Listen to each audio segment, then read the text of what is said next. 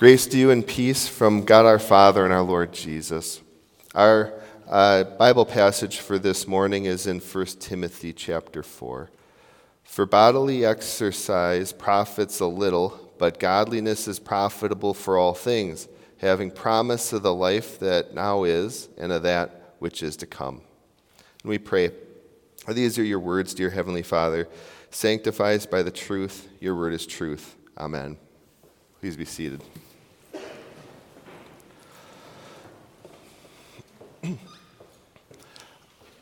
One of the kind of fun things about parenting at my age is that when you play video games, it's kind of like having your own personal Twitch stream. You know, that thing where you play games online and the whole world can watch you. So when I'm playing, it's like I got, 4 boys gathered around, and usually a couple on my lap. And so this past summer, I got this game that they really liked, really wanted to watch me play. And it's called Tunic. It's a game where it's kind of like a top-down Zelda-like game where you're on an overworld and you got a sword to kill monsters, and for some reason you're a fox because that's probably cute or something. But the interesting gimmick about the game is that there's a ton of secrets in it, a ton of little hidden things. And so then when I'm playing, there's always kind of like a main path that you should go down. But I'm always like, oh, what about that little side path there? Maybe there's a secret in this shrubbery, or maybe if I chop down these blades of grass, I'd find something. And now with these 4 boys watching me, you can imagine that's a very frustrating experience for them because they want to see me go and fight some big boss, and here I am, there's the big door, and I'm going to go off and, try to find something. And so, yeah, the chat gets a little toxic, so to speak, at that point. And so about 2/3 in my playthrough, though, there was this big tower that was mysterious, and I didn't understand it, and I just kind of moved on from it. But my second oldest son, Nolan, was like, wait, go back. There's a secret there. And I was like, I knew there was, but I was kind of just like, well, I mean, how do you know? And he said, the makers of the game wouldn't have put it in there if it didn't have a reason. And it's interesting. It is so true about video games. There's just no random room that's just there for nothing, no extra path that's there for nothing. If they programmed it in, there's at least some collectible to get. Now, it turns out we, of course, have a creator. And if even video game creators do this, how much more our true creator, God, has reason and usefulness for us. And our text points it out as it gets at the usefulness of godliness. That godliness isn't just something that's there for no reason, but it's actually something that's useful. And so our text says, the translation says, godliness is profitable for all things, having promise of the life that now is. I just want to point out, with profitable there, it really probably a more straightforward translation for us today I'm going to just use is just to say usefulness. It's not like profitable like some kind of old Bitcoin thing with godliness or day trading. It's really talking about usefulness. And I think that emphasis on godliness being useful should probably come at a little bit of a surprise for us, because often I don't know that we always treat godliness like that. We treat godliness often, like following God's will, doing what he wants. We treat godliness often as something like we should do, but often like a disadvantage in my life. I know I should do this, but do I really want to? Or isn't it kind of not helping me, or I'm going to be at a disadvantage in different situations? And then by doing that, we kind of turn God into the ultimate chore giver, where we can basically imagine him being like, well, okay, I'll save you by grace, but I'm going to make you kind of jump through a bunch of hoops. It's often kind of how we treat God and his will. It's one thing to say, I know I shouldn't cheat in class or in the workplace or whatever. It's another thing to say, I want to be honest and do the right thing. That's useful. It's one thing to say, okay, God says I should reserve sex for marriage. It's another thing to say, this is what I want. This is beneficial for me. It's one thing to say, yeah, I know I should help out this family member or friend with whatever.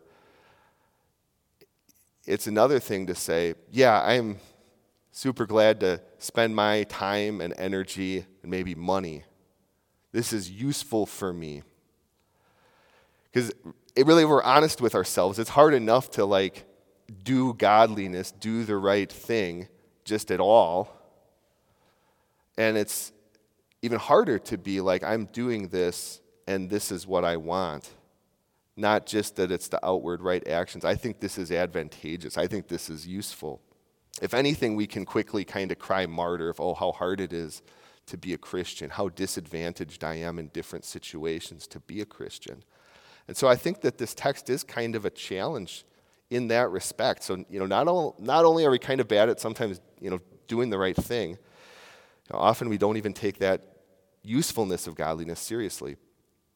Now, it's not all unpacked in this specific text, but I'm going to talk, I think it's helpful to envision godliness with kind of a twofold aspect.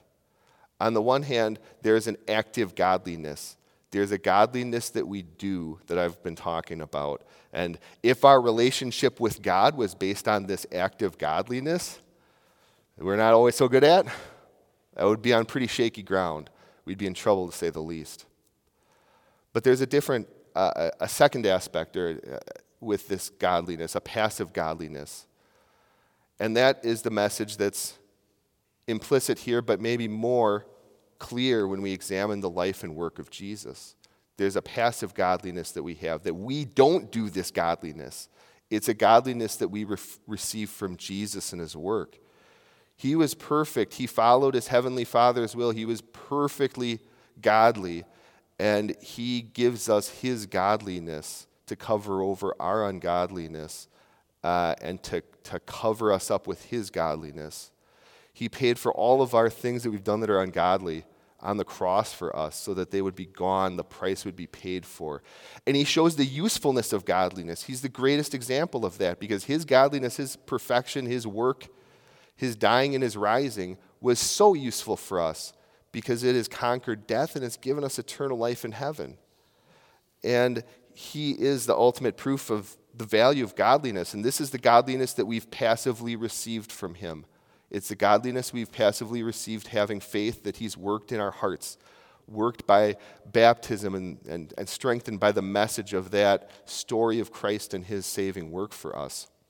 Now, when we bear in mind the usefulness of Jesus and his godliness for us, I think that can help give us a different perspective on our active godliness, so to speak, as we kind of re-examine it maybe from a different angle. Because we can see that more clearly that there's a reason and meaning and usefulness to it. Just like, again, with the video games. The video game makers wouldn't have bothered programming something that didn't have a use for their purpose. How much more, then, has God given you a purpose? And in creating you, given you meaning and having that in your life, in your active godliness.